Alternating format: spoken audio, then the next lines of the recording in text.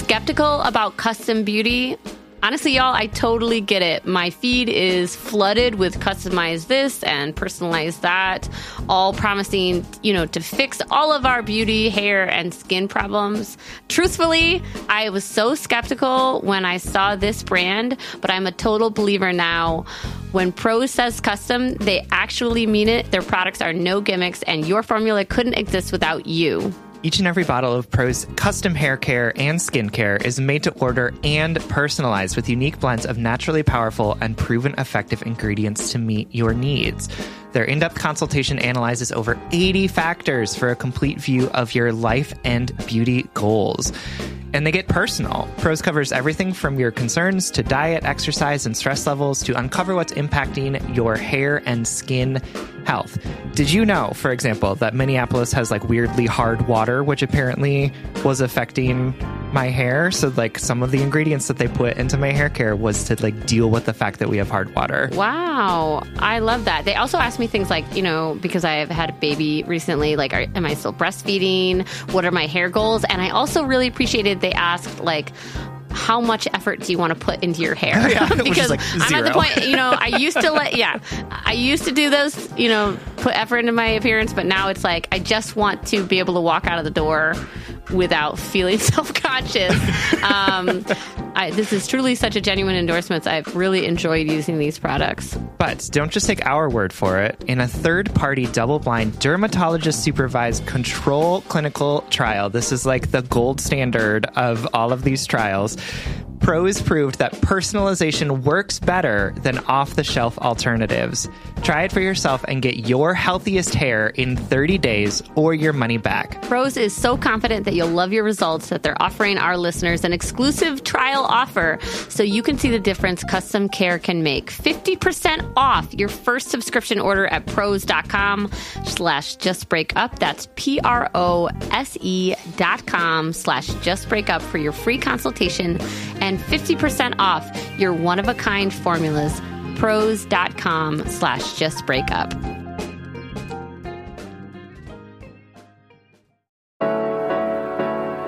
Welcome to Just Break Up, the podcast about love, heartbreak, and all the relationship advice you don't want to hear. My name is Sierra DeMulder. And I'm Sam Blackwell. This week we're going to tackle topics like age, moving on, and people-pleasing. Yes. But before we begin, we just want to give you our Surgeon General's warning, which is that we don't know what we're doing. We don't know what we're doing. We are not professionals.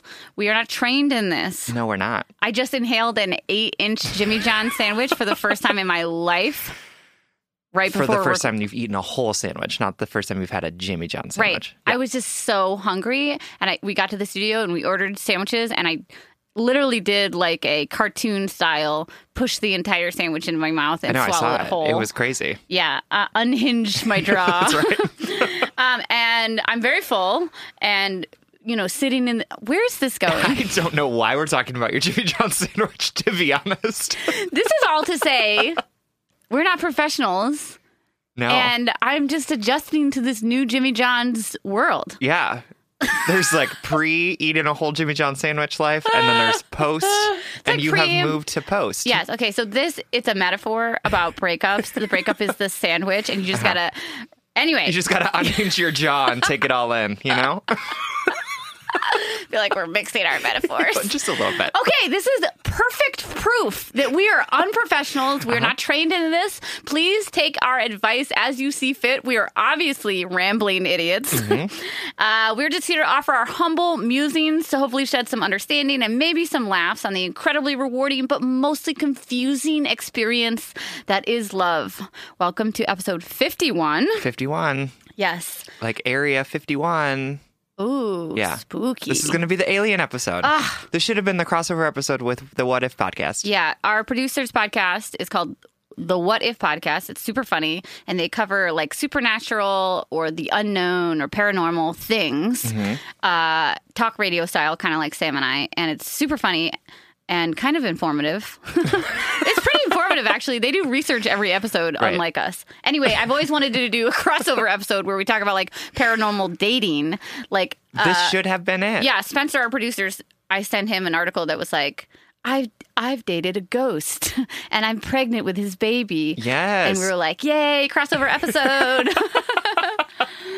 Anyway, so today's check-in topic is based on a letter from a wonderful listener named Alicia P., who is writing to us from Pacific Northwest. I'm going to condense the whole episode into one question, which is, when is a good time to say I love you? When you're feeling it, should you just spit it out? Or are you overthinking? Are there good times? Are there bad times? Just general, like, when in a relationship do you say I love you? And how do you grapple with the hesitation that comes with something as vulnerable as that? I love you for the first time in the relationship. First time in the relationship. Yeah. Oh, and then we could actually talk about, like, how often do you say I love you in, like, a happy, healthy relationship? Because some people need to hear it a lot, and some people don't need to hear it a lot. Okay, so what is your experience with saying I love you? Are you typically the first person to say it, or the second? Sierra, I know. Do you know me at all? Of course, I'm not the first person to say it. I am. I'm probably 50-50. Oh, yeah. I mean, how many people have you said it to? Way more than you.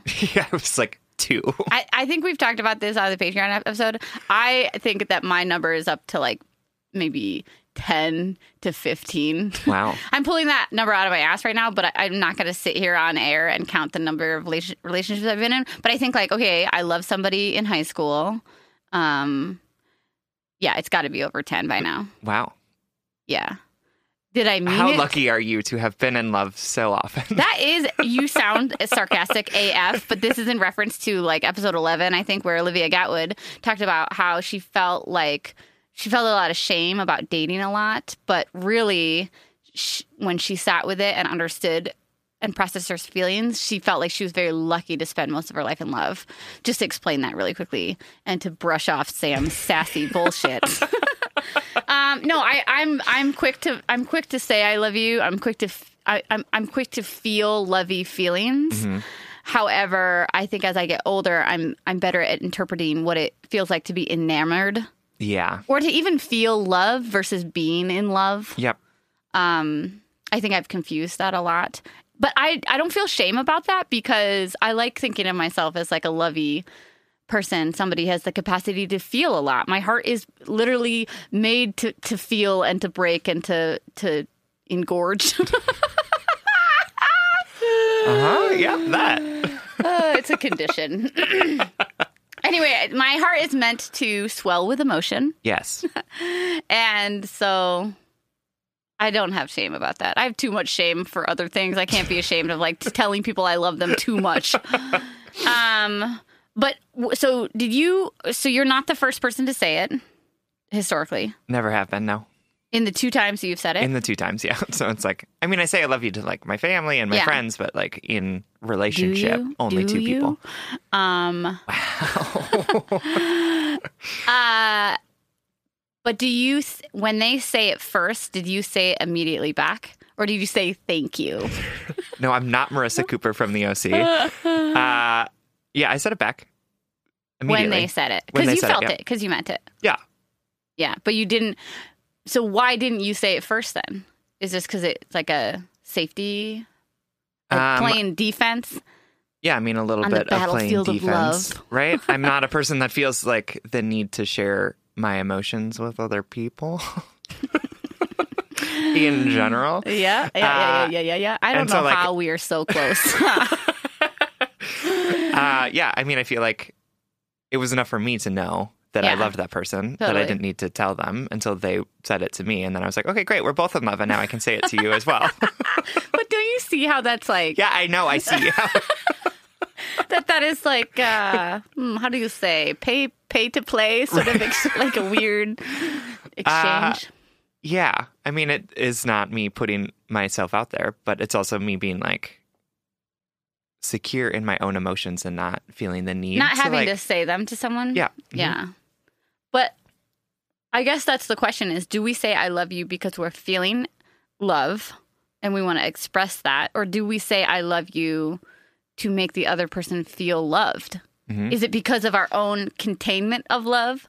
Or is it because we want to express that love, like we want to make someone feel good? Does that make sense? It does Is there make a sense. better way to say that? No, and I think that that's a really good question that I don't know the answer to. But I think what you're saying is you just said you felt secure enough to where you didn't have to say it to Peter first, Yeah. your husband. But that, I guess it comes to maybe love languages, maybe, because if I say I love you to people because I feel it, number one, but because I want them to feel loved by me. I want them to feel good. But you must be making Peter feel good Yeah. in other ways, right? Maybe it just comes down to languages. Maybe. It might. I think that could very They well are be. called love languages. Yeah, because I like words of affirmation is not my love language because words are cheap and you can say anything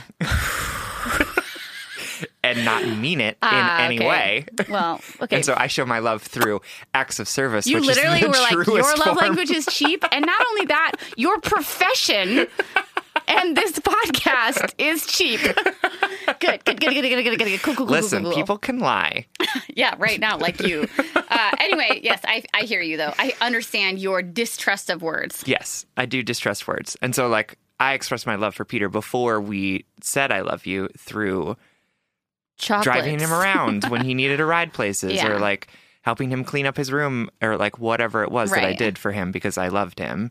And I think it is that distrust for words that makes me think, like, I don't need to say this because you can say I love you to anyone, anytime. Yeah. Like, I could, like, turn to Spencer right now and be like, I love you. I do and, like, love Spencer. I do love him too. Spencer, He's I love great. you. No, but I love you. Don't listen to Sam and his cheap lies. But, like, it would mean you can just say it. Like, this is turning into a conversation about love languages. I'm sorry. Yeah, no, it's fine. If you want to hear more about love languages, we did an extensive series on them on our Patreon. We did, yes. Back in, I think, April. Yeah. And we broke down each love language. Or you can just Google it. But let me get back to Alicia's letter. I mean, her question really quickly. Yeah. Just, is there a right or wrong time to say I love you? No. I actually disagree with you. Okay. I think that there's no right and wrong answer decisions. They're just decisions that we make that impact people, blah, blah, blah, blah, blah, hippie woo-woo bullshit. But I do think that something that people like me should be wary of is that I am capable of showing my love in so many different ways that if I withheld saying I love you, I might challenge myself to be a better, more open, more vulnerable, more loving partner Sure. if I was forced to show myself love in a different way instead of taking the quote unquote cheap route to say, I love you 3 weeks into knowing somebody, Yep. something like that. Although no shame to people who feel that way. I definitely have been that person and felt those feelings, and those feelings are genuine. Yeah, in I the mean, I've moment. wanted to say I love you to, like, one night stands. Like, as we're, like, cuddling. Yeah, totally. But that's because that's, like, Your chemical, your yeah, brain. your brain is like, ooh, human connection, right? I'm so lonely. And that's the thing is, like, yeah, again, like, you can say I love you whenever you want to, but, like, love isn't just saying I love you. Right. So that's my first piece of advice is to like bleeding hearts like me. I would question my desire to say I love you. I would second guess it. Before I said I love you, I would second guess it. And I would ask myself, are you saying this because you want to make that person feel good? Is it your authentic feelings? Yep. Or is your desire to make that person feel good, like clouding your authentic feelings, I guess? And also, is there a way that you can show your love in a different way just so that you can really mean it when you say it? And then the second piece of advice would be for people like you who withhold it until the other people shows their cards, is that life doesn't happen in the wings, essentially, of the stage, right? And that while I think you're right, you did show your love to Peter in so many ways, and obviously it, like, worked out well. I think to the general people who tend to waffle and maybe withhold because they're afraid of getting hurt. I mean, our hearts are made to be broken, and so who are we to not put ourselves at the mercy of human connection? I guess. Yeah. Yeah. But, like, maybe not, like, the first day you meet someone.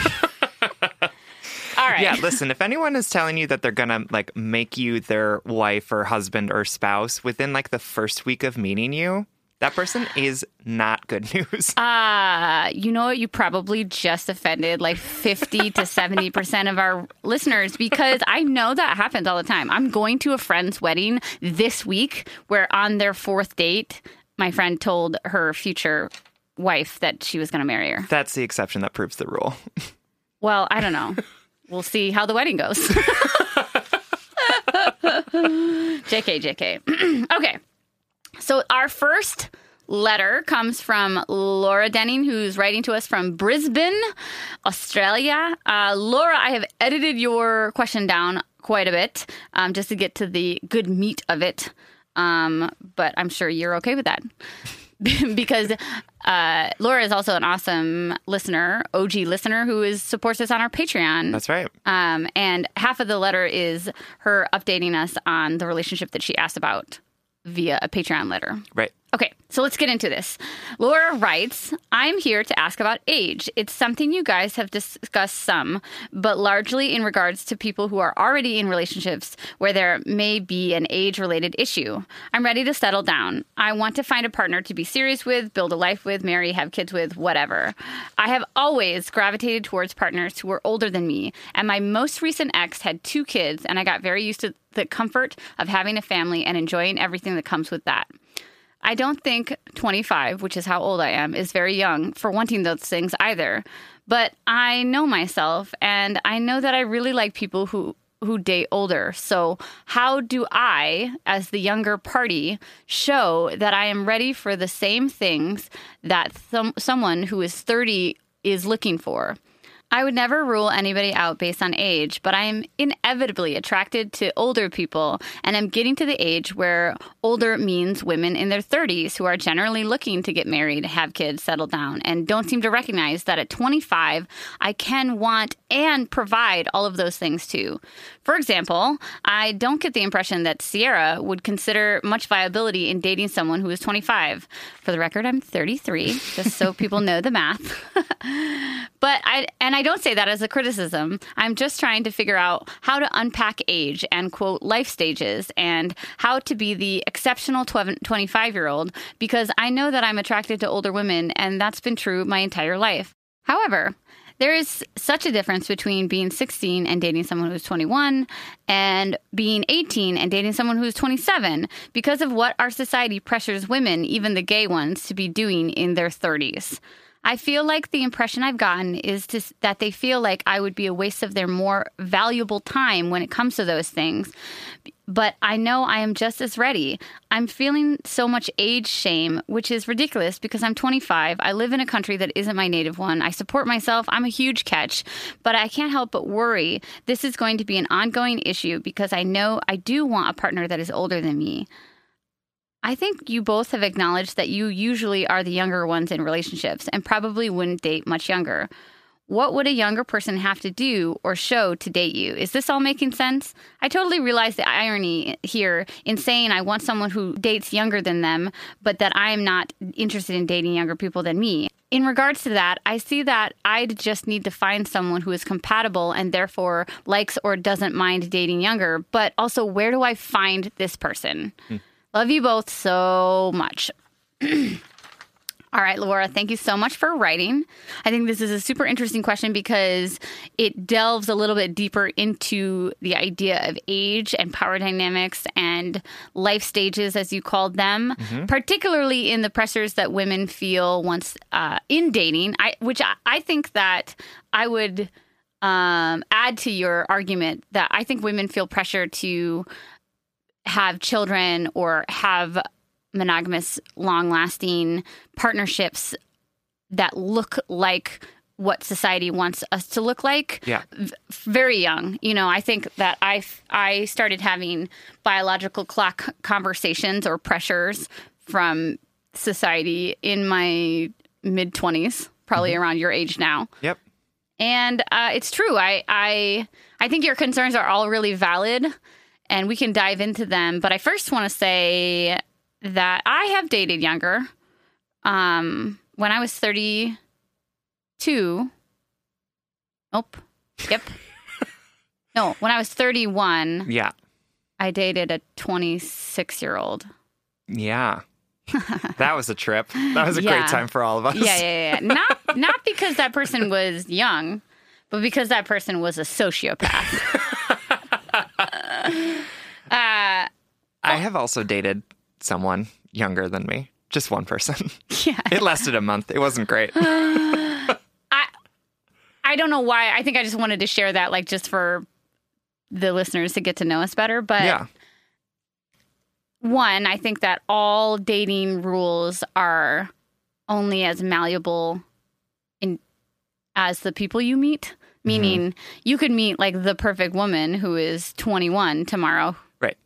who does want to have children and does want to settle down or something. Yep. And all of our dating rules will bend or break the second we meet a person that we think is compatible or interesting. And the things that we tend to assume about people equally, like, tend to be pretty malleable. For sure. That I would date somebody younger than me if I felt like they were aligned with the things that I wanted in life. Yes, absolutely. But going to Laura's question, like, how do you present what you want? How do you, if I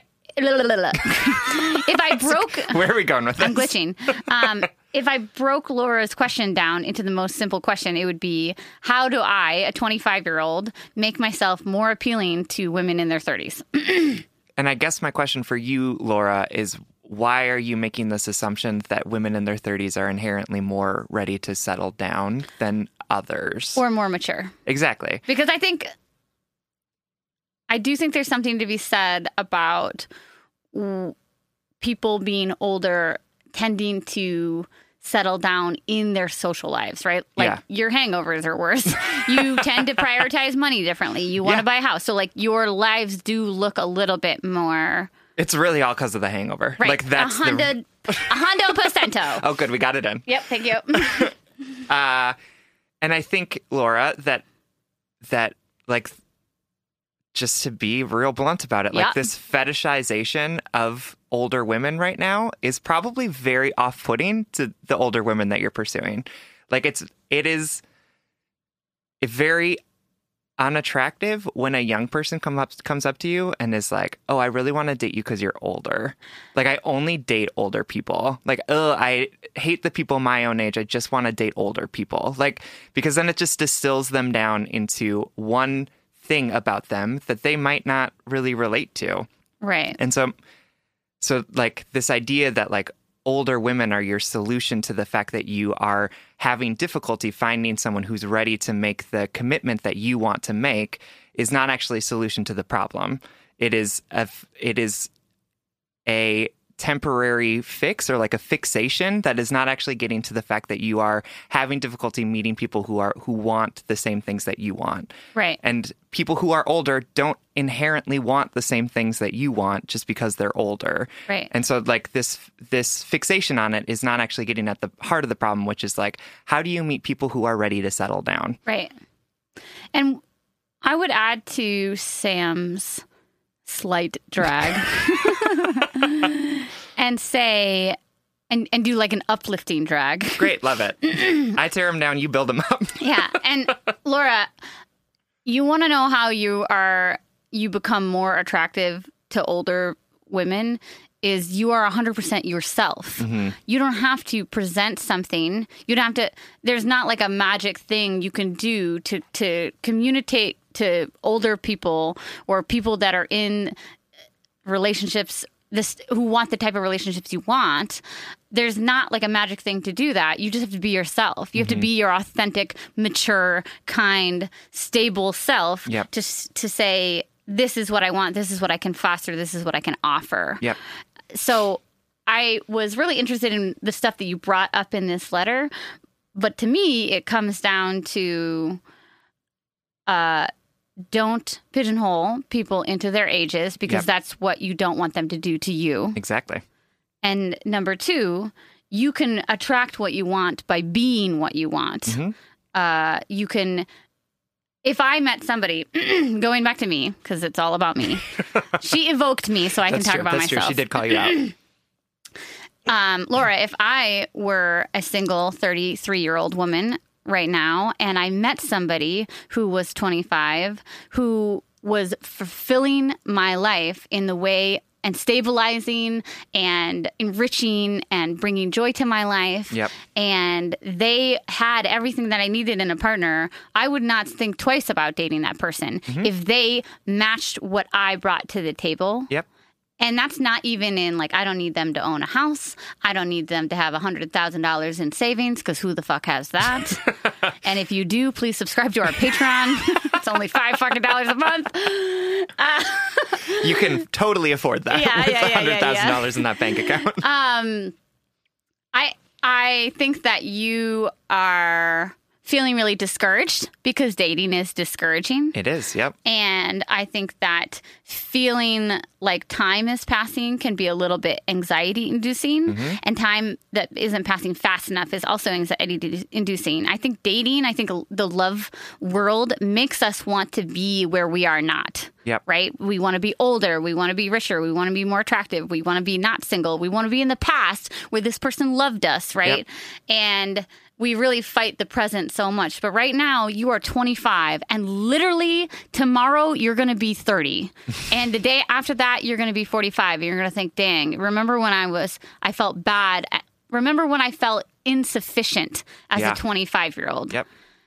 And don't get me wrong, I don't think I would pay any amount of money to go back in time, because I feel the most like myself right now.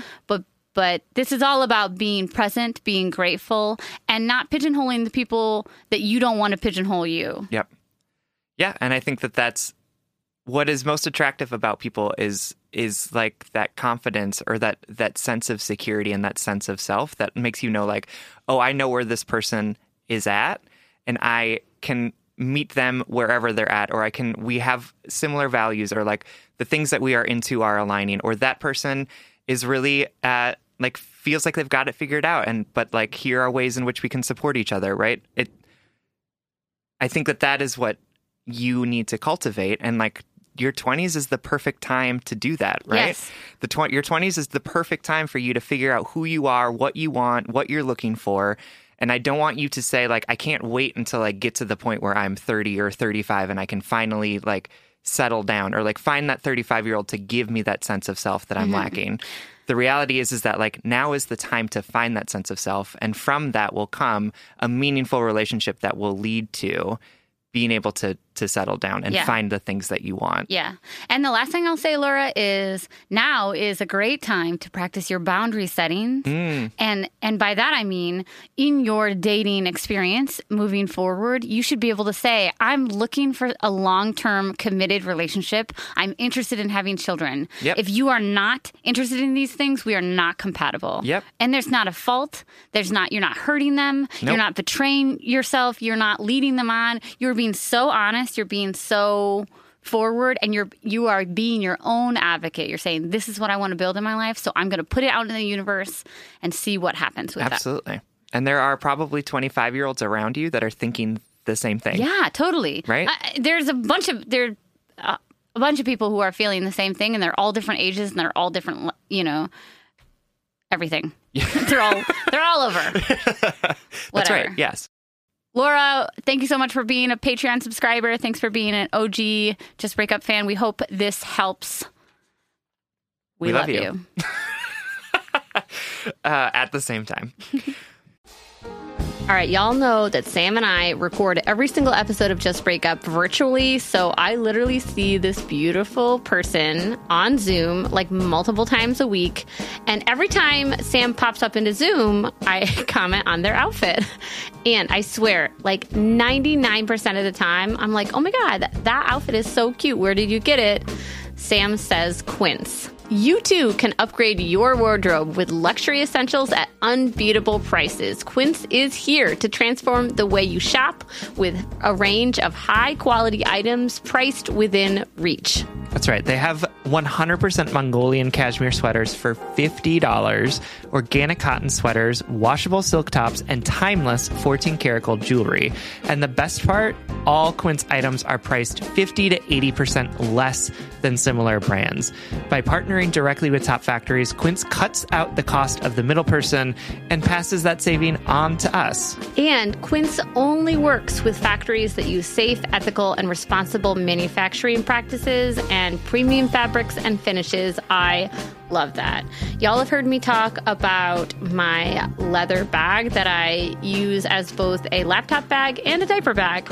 And I love it because honestly, it looks really cute in every single circumstance that I use it. Indulge in affordable luxury. Go to quince.com/justbreakup for free shipping on your order and 365-day returns. That's QUINCE.com/justbreakup to get free shipping and 365-day returns. Quince.com/justbreakup. All right, Head and Heart workers, you know I'm all about tackling our money shame and becoming fiscally empowered, regardless of how much money we make or how much debt we have. I think it's such a crucial step in our own self-acceptance and empowerment. That's why I love that today's episode is sponsored by Rocket Money. Rocket Money is a personal finance app that finds and cancels your unwanted subscriptions, monitors your spending, and helps lower your bills. With Rocket Money, you can see all of your subscriptions in one place, and if you see something you don't want, you can just cancel it with a tap. You never have to get on the phone with customer service. They'll even try to get you a refund for the last couple of months of wasted money and negotiate to lower your bills for you by up to 20%. All you have to do is take a picture of your bill, and Rocket Money takes care of the rest. Rocket Money has over 5 million users and has helped save its members an average of $720 a year with over $500 million in canceled unwanted subscriptions. And listen, we always talk to you about like conflict styles and open and honest communications, but honestly, save your energy and get Rocket Money to cancel those subscriptions for you. Stop wasting money. You don't need to practice that. Yeah. We don't need to do head and heart work with like customer service representatives. You know what I mean? Like just like use the middle person. Just get Rocket Money in there to help you do what you need to do. Stop wasting money on things you don't use. Cancel your unwanted subscriptions by going to rocketmoney.com/justbreakup. That's rocketmoney.com/justbreakup. rocketmoney.com/justbreakup. All right, our next letter comes We from... weren't afraid to say it. That's right. See how often I say I love you? You just want me to say it to you more often, I know. Yep, absolutely. All right, this letter is from Natasha B., who is also writing from Australia. Natasha writes, I need some serious advice. I feel I've gotten myself into quite an unfavorable situation that doesn't align with my morals and values, and I'm not really sure what to do. I am gay and recently broke up with my girlfriend of a year. It was a horrible, drawn-out, and emotionally draining breakup, mostly because neither side wanted to end it. Ultimately, we knew we both had to break up in order to grow and be better for one another in the long run. It was her first gay relationship, and she was dealing with a lot of issues around self-acceptance. She had a lot of shame associated with her sexuality and felt she needed to be by herself to sort through it, even though she loved me so much and wanted a future with me. She's also a bit older than me and feels that she doesn't have much time before she needs to start focusing on having kids and settling down. Hey, we were just talking about that. We really were. We decided to end things and focus on ourselves and said if it was meant to be, we will eventually find our way back to each other. I didn't deal with it well, and I am currently so heartbroken and sad about it coming to an end. So I looked for a distraction, and here was my mistake. I started talking to people on dating sites just to take my mind off of it all and remind myself that there are other great people out there. I met this amazingly wonderful girl online, and before I knew it, we were spending so much time together laughing and going on some amazing dates. She is so great and has such a great heart and everything I thought that I wanted in someone. Problem is, I cannot get my ex out of my head. I cry nearly every day about her and carry such guilt that I am potentially being disingenuous to this current girl I am seeing. This girl I am dating is so serious about me, and I can tell wants so many things, but I just feel my heart can't love in the same way again. I look for my ex everywhere I go, and so many small things remind me of her. When I do intimate things with this current girl I am seeing, I just want to cry afterwards because I miss my ex and love her, and sometimes even images of her will flash into my head at those moments. Every night before I go to sleep, I still imagine her laying next to me and think about all the amazing times we had together. I don't know what to do and feel so guilty that I have all these emotions about an ex when I am seeing someone new. This current girl I am dating is so wonderful, and we get on so incredibly well. She makes me laugh so much, has the biggest heart, and I am very attracted to her. I just find that right now I don't feel anywhere near how I felt initially about my ex when we started dating. At that time, I was genuinely excited to be with someone and remained extremely present in every moment. Currently, I just feel the need to cry a lot of the time. I don't know whether to be honest and transparent about my current emotional state and potentially lose her completely, or just try to work through it myself and hope time will fix the pain I am feeling. I also just feel so crap about myself, and I don't know who to talk to about all this. Thanks for any advice. Keep up the good work. I absolutely love listening to you both. Aw, thank you, Natasha. Thanks so much for writing. Okay, so you're like, I don't know what to do, but you do know. That's the new episode or the new podcast title. Yeah, you know what to do. Yeah, a relationship advice podcast. Natasha, first I want to say, hey, I'm sorry your heart is hurting. Yeah. It sucks to break up. It sucks to be in love and then to be not in the presence of that love anymore. Yeah, for sure. It just fucking sucks. I want to say, though, that just because you're feeling lonely, just because you're missing your ex, just because you feel like you can't emotionally show up to this new potential thing, that doesn't mean there's anything wrong with you. Mm-hmm. Loneliness does not mean you are a broken or a bad person. You're just hurting and your heart doesn't know how to let it out. Mm-hmm. But we're going to give you a little bit of tough love right now just because we think that you need to be pushed into what you know you already know, basically. And yeah, well, maybe before the tough love, I want to say it's also really okay to have feelings for more than one person at the same time. Absolutely. We want to think that we are much more simple creatures than we are, that we have the capacity to only love one person really well, that we don't have the capacity to feel both grief and joy at the same time. But that's just a fallacy that we're creating in our heads to create more tension and more shame to keep ourselves down. The fact you can be like playful and interested and joyful in this new relationship, but you can also really miss your ex and be depressed, be grieving it. Like grief comes out in such interesting ways. Yep. But now we have to come to a point of action. Right now you have to hold yourself accountable to what you know is true. Basically, you have to parent yourself, right? Mm-hmm. That you're allowing yourself to move things forward with this person while not being completely present and not really feeling great about it. You don't feel great about this, or else you wouldn't have written to us with such vulnerability and like it sounds like you've got a little bit of self-loathing in it for the situation that you put yourself in. For sure. And I don't want you to think that that in some way that you are broken because of this. But the issue is that in times of grief, you need to have the time and space in order to grieve, right? It's like when my dad died and I immediately tried to go back to work and then realized like I couldn't do these two things at the same time. Right. And it was going to be easier for me to focus on work than it was to focus on getting through the grief. Yes. Right. And so that is so real. Say it again. It would have been easier for me to focus on work and distract myself with that and put all of my time and energy into work than it was to go through the grief. To lean into that really, really uncomfortable pain. Absolutely. And I knew that, but I also knew that if I did that it would harm me in the long run, right? Yes, absolutely. If I focused on that work instead of processing through the death of my dad and like all of the pain and anger and sadness that went with all of that, then that would just continue to reverberate through the rest of my life unless I was able to take that time and space in order to process it in the moment, which isn't to say that it's not going to continue to be an issue, but I am in a healthier state because I was able to sit in that and work through it. 100%. And I think, not 100%. 100%. First of all, say it right if you're going to mock me. I'm going to put it on a t-shirt. You just watch me. This is actually, we should do that, and then we can see who's right about this phrase. 100%. We'll see how many shirts sell, and then I will shut my mouth if it sells out. Sells more than 10? Is that our wager? Sure. All right, folks, you know what to do. All right, anyway, Natasha.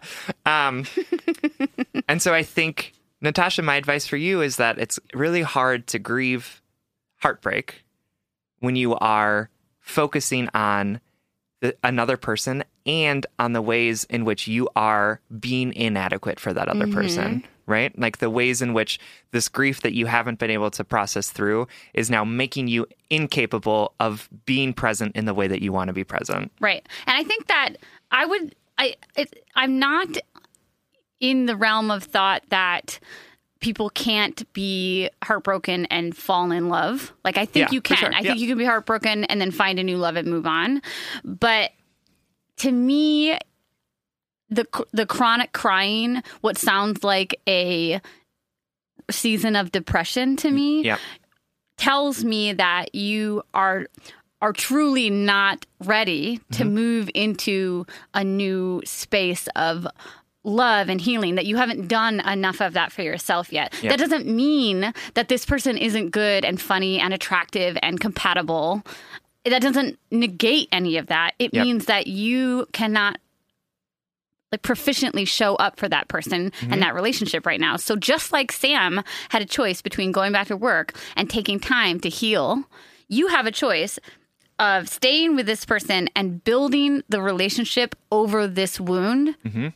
Or you have a choice of looking at this wound, healing it, treating it, allowing it to breathe, giving it time to heal, or maintaining this relationship and let it fester under it. And because that's the reality. And you can say this to this person. You can say, I am so into you. I'm so attracted to you. I think you're so funny and so charming and so compatible. I realize that I moved on too quickly and I have two options now. I can either take time to heal so that I can be better and more present and more capable of loving you potentially in the future if you choose to see me ever again. Or I can keep lying to myself and not showing up to you 100%. And guess what? That's the risk you're going to take because this person might not want to talk to you ever again. Absolutely. But pretending that you are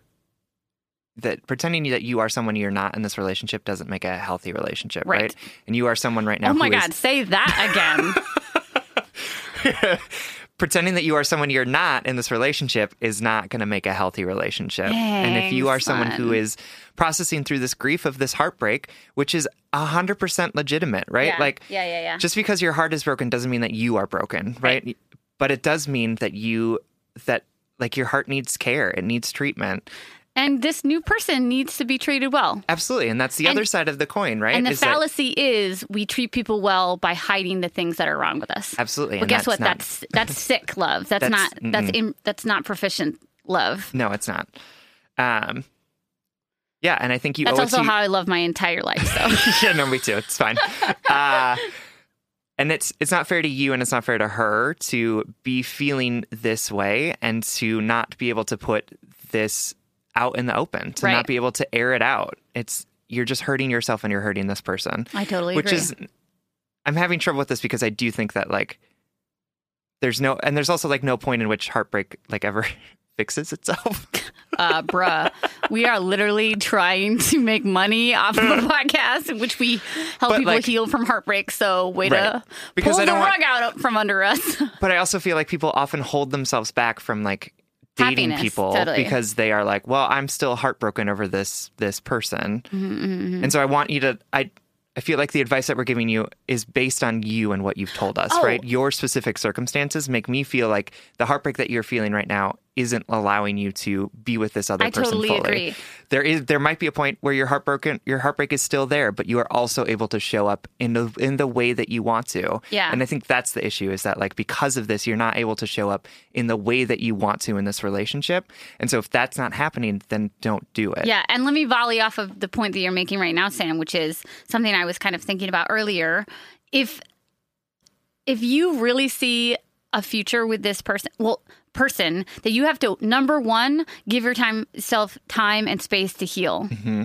Number two, you need to stop comparing this person to your ex. Yep. This relationship, the way you felt in your first relationship, it's never going to match this relationship because they are not the same. Nope. You are not the same person. Right. And number three, you need to be transparent with this person about where you are at. Mm-hmm. That maybe that doesn't look like, hey, I am still in love with my ex, I'm heartbroken, yada yada. But it is like, hey, I really see a future with us. I need to take some time to reset my thinking, or I don't know what it is. Mm-hmm. Maybe it's like, fuck the other person. You need to be transparent with yourself. Yep. Because it sounds like you just haven't grieved the relationship at all, Mm-hmm. right? You need to do some work to say, okay, I'm going to put you to bed. I'm going to put this relationship to sleep. I'm going to mourn it. I'm going to grieve it. I'm going to honor it. And then I'm going to put it down because I deserve to move on with this new love, this good new love. Yep, absolutely. All right, Natasha, we hope this helps. We love you and we believe in the future of your love. Absolutely. Thanks so much for writing. All right. Our last letter is from Jane Smith, who is writing to us from the void. Hi, SNS. So much love for your podcast and for both of you. Love that they wrote SNS. It's because cute. Spencer's name also starts with an S. So us collectively, we're just like the sound that snakes make. I travel full-time for work, and by travel, I mean crossing borders every second or third day for the last 3.5 years. Wow.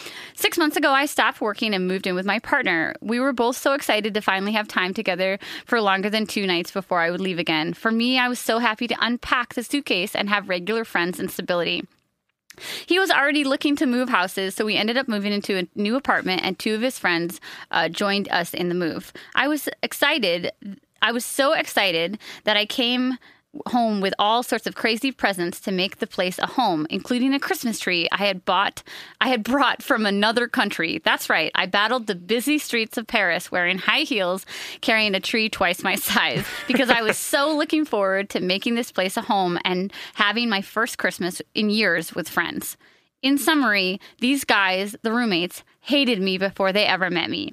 I suspect they were scared that I would take away their friend time, but I honestly cannot think of any reason why they would go on to treat me the way they did so soon. They started not doing any chores. Dishes would be left out for a whole week with leftover food in them, I kid you not. They would expect me to vacuum, do the bins, scrub the showers, etc. I felt like a housemaid.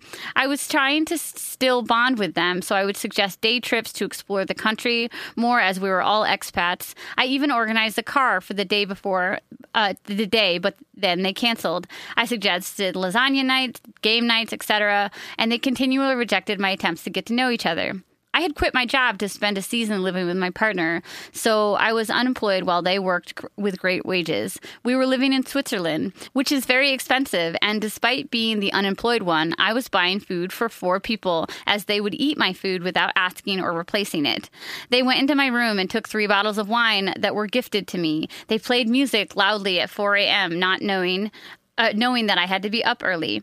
They wrote rude comments on my Instagram photos about how shit my camera was, and I woke up to that comment on my birthday, which they totally ignored before telling me to make them a cake for their birthday 3 days later. I asked for a house meeting, and out of respect for my partner, I was dedicated to making this work. So despite feeling like I was owed an apology, I was the one to apologize to them and say that I want things to work and ask what I can do to help the situation. Things got worse from there. One of them even yelled at me in public in a restaurant after he locked himself out of the house, blaming me that he forgot the key. It was mortifying. The other day, the other one would make animal noises at me while I cooked breakfast near his room, and he also scoffed at me and rolled his eyes whenever I spoke. So I learned to stop speaking around him. I can't figure out where I went wrong, and I've tried to analyze myself and understand what I did wrong. When I ask, they said I was, quote, malicious for remembering things like how often they didn't do their dishes, and because I never tried to bond with them. I was hurt because they said no to several times I tried to do something fun with them. I ended up leaving 6 weeks before I had planned to get out of the toxic living situation. It was having a huge impact on my mental well-being, and I started resenting myself. I noticed since that I filter filter everything I say as I worry I will be scoffed at. My friends and family say that I'm quieter and make less jokes now. I actually feel traumatized by living with these guys. When I told my partner, he said I shouldn't use the word trauma. He is the type of non-confrontational person who is happy to do someone else's dishes every single day rather than to say anything. We're all around 26 or 27 years old. We have lived in shared houses before, and I really think they're old enough to have basic consideration for others. I love my boyfriend. I know he is different to me, and he doesn't believe I should be affected by it. I should brush it off and move forward. But I'm stuck. I feel like he failed to have my back when I needed him. He should have said something to his friends because it didn't work when I tried. Am I being unrealistic in thinking it was wrong of my boyfriend to not stand up for me? In 4 months of witnessing them act so poorly towards me. I love him, but I guess it all boils down to this. Can you move past hurt? How do you decide you love someone more than you hate how they acted and move past it? Should I move past it, or is this a deal breaker? Personally, I want to stay together. I question if I am being delusional and or unreasonable. Any input would be greatly appreciated. This is tearing my relationship apart. Jane, thank you so much for writing. I am so sorry that you had such a shitty experience. Yeah. It sounds awful. They sound like dicks. Yeah, mega dicks. For real. They sound like misogynists, actually. Oh, they definitely They do. sound like they hate women and are... yeah, they view them as maids. Yeah, and mothers. Yeah, for sure. And animals. Yes. Interesting. They sound really awful. Totally.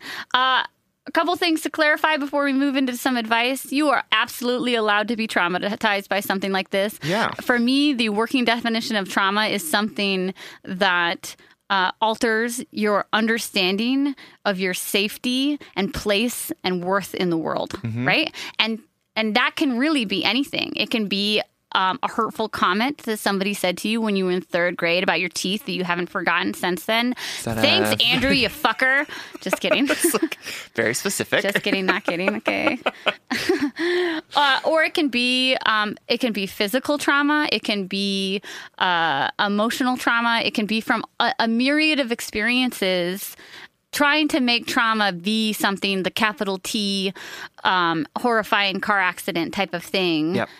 Is just going to belittle and lessen our ability to heal ourselves, right? That we all have different levels of resiliency. We all have different life experiences, but we are all still very malleable and nuanced and able to be rewired at the slightest thing. And this isn't slight. This is terrible. Like feeling unsafe in your living space is one of the worst, most anxiety-producing things ever. Absolutely. So, number one, trauma is trauma is trauma. Whatever you want, you can use that word. Yep. And fuck your boyfriend for saying you can't. He sounds like a real dick, too. Just kidding. He doesn't, but like, also. Yeah, like, come on, bro. And so, I do want to talk about the relationship a little bit, but the underlying thing in this letter for Sam and I is that the one person that I don't see in this letter coming, like the one person is the letter that I see betraying you the most is yourself, Jane. And I don't, I hope that doesn't come off in a victim blaming way. You didn't ask for this. You didn't deserve it. You did nothing to deserve the treatment that they made you endure. Yep. But I do wonder why your first thought is to say, what did I do wrong to deserve this treatment? Not why are these men so mentally ill and unable to respect and be kind to other people? Absolutely. Yeah, and I think that that's the biggest thing here, right? Is that like you can't control what these men did to you, right? Like you can't control their actions. You can't talk them into liking you or do the right things to get them to stop treating you like shit, right? There might be ways in which you could do that, but like it's clear that these guys didn't want any of that. But that's not a reflection on you or who you are or anything that you did. That's a reflection on them and their own bullshit that they're going through that they are then putting out into the world because of whatever, misogyny or like toxic masculinity or whatever it is. And there's nothing that you can do to get them to not be that way. The only thing that you can do is know that you didn't ask for this. None of the things that you did caused this to happen. And so I want you to feel confident in knowing that and take away some of that blame around how did I mess up this relationship, to say, I didn't mess up this relationship. I am a good person who did good things in this house with these people, and they treated me really poorly. That's it, period. And that's it, right? The other thing I want to bring up before we talk about how to move forward in your relationship is something that I had to learn, Jane, which is that I think that you and I are kindred spirits in that we think that loving people or earning people's love and respect is self-sacrificial, the ultimate giving of yourself. And Absolutely. I can read that in every line of your letter, saying, I wanted to do this, so I did this. I suggested this. I wanted to be close, so I offered them this. And then when we had a mediation, I was the one to apologize and ask, what can I do? And I think that it is a fallacy of nurturers that love is the ultimate self-sacrifice, that love is laying yourself out in the middle of a puddle so that they can walk across you so that they don't get wet. But that's not love. That's self-abuse. Right? That's not love. That's you betraying your own needs and your own boundaries again and again so that they can walk all over you. And again, you are not to blame for this. This is their own character flaws. But moving forward, I want you to know that you can love people without completely emptying yourself. You can love people without betraying or disrespecting your boundaries. That real love is saying, you just hurt my feelings and I expect an apology. Real love is saying, I don't appreciate you treating me that way. I love you and I deserve better from you. Real love is accountability. It's boundaries. It's transparency. And I just want you to know that moving forward, especially with your partnership, which we'll talk about now, in your partnership, you cannot be all forgiving and all understanding. You have to say at one point or another, I was so uncomfortable in the living situation that you and I went into as a partnership that I chose to leave 6 weeks earlier rather than staying with you, my significant other, who didn't validate my experience, and B, didn't stand up for two people that were repeatedly disrespecting me. So where does Jane's self-advocacy in this story? Absolutely. And Jane, this is coming from a place of, I totally understand what you're going through because I am the same way. You're a people pleaser. Right. Like you, and I am the exact same way, right? Like my sense of self-worth comes from whether or not people like me. 100%. Last time I'll say it, I promise. And so I will do whatever it takes. I will erase whatever part of me needs to be erased in order to get that person who's standing in front of me to like me. And that is not a good and healthy way to live because it erases so many different parts of me. It folds me down into a tiny, tiny space so that I don't take up any space that I don't think I'm worthy of taking up. And so I want you and me too, like let's some real self-talk here, to know that sometimes people just don't like us and we can't explain why they don't like us. And at the end of the day, it doesn't fucking matter. Boom, boom, boom. I'm dancing Which in the is corner not of to the say, studio. like, don't be an asshole. Like, don't make people not like you and then be like, well, I don't care if they don't like me. Like, but that's on them. Their dislike of you, these two dickwads off in Switzerland, their dislike of you is so inconsequential to your worth and presence in the world. Absolutely.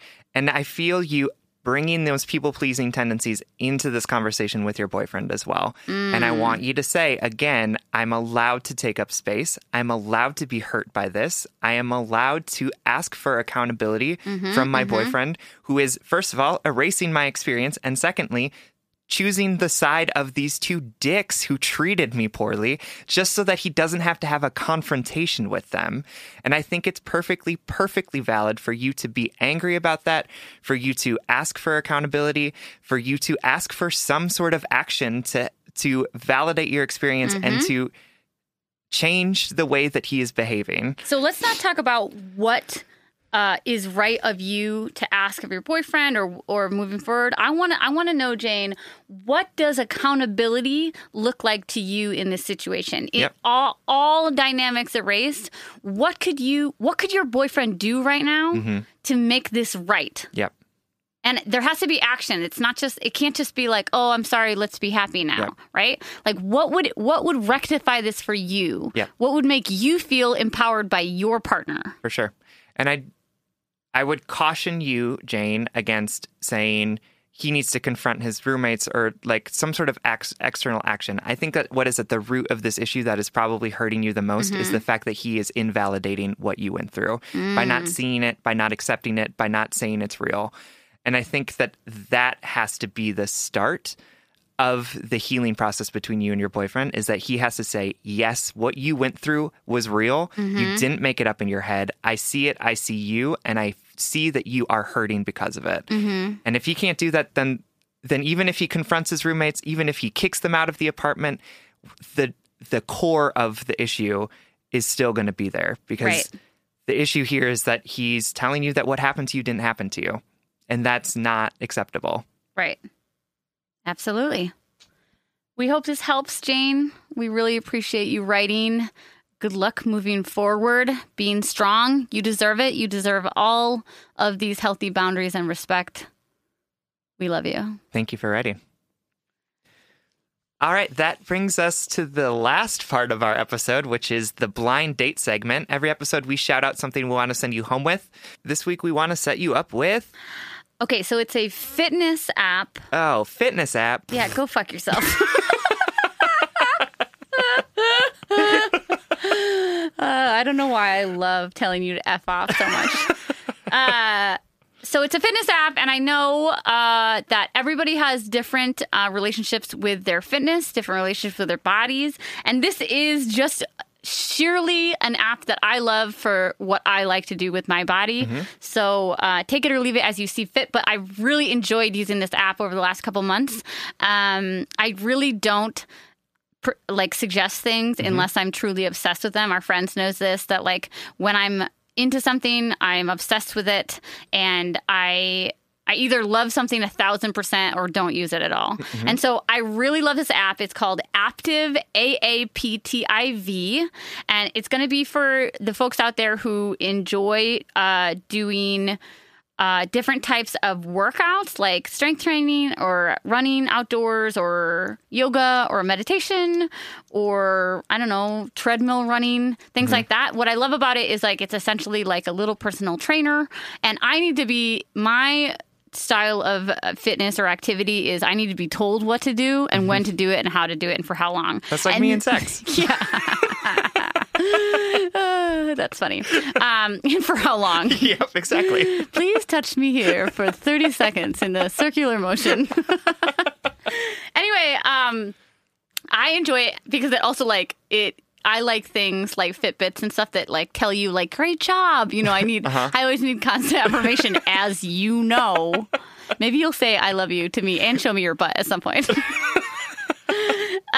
Anyway, I enjoy it because there are like hundreds of different workouts to choose from, and there's a little trainer in your ear telling you how to do things, when to do them, and telling you like good job and stuff. And it chooses it all for you, so it takes like the stress of deciding things out of it. And to be honest, my girlfriend is really into CrossFit.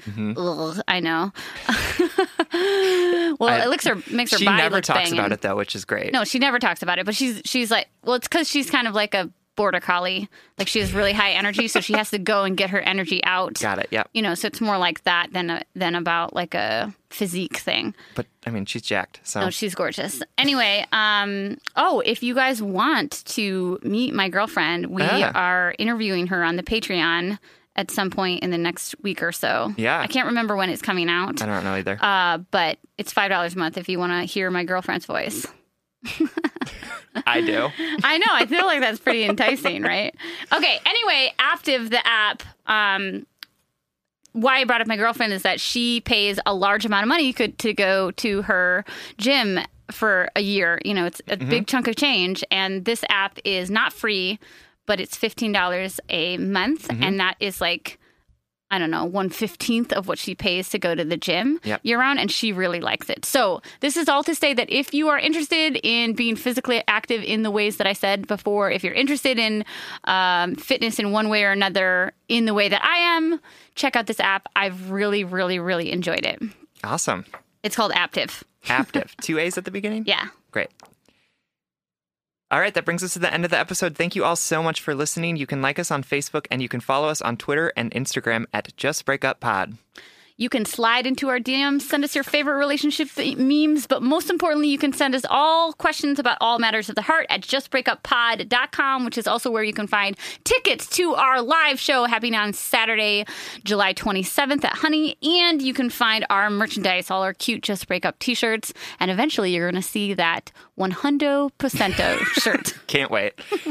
Don't forget to subscribe and leave a 5-star rating and review. And please consider supporting us on Patreon. If you support us at $5 a month on Patreon, you get an additional bonus weekly episode. That's $5 a month for an additional weekly episode. This helps us keep the lights on, and it helps us reach more brokenhearted souls who need 2 random strangers giving them relationship advice. And if you subscribe this month, you'll get to hear my girlfriend's voice and hear her name. We've never actually said it on air. No, she's like a big secret. Yeah, totally. Original music, recording, editing, and producing by our friend Big Cats. Make sure to check out his podcast, the What If Podcast. And remember, guess what? Communication is actually hard. How is this an affirmation? Stick with me, buddy. That's like every conversation we've ever had. How is this an affirmation? How are you being nice to me? Okay, listen, friends. I'm sorry, I'll be quiet. Okay, as I was saying, communicate.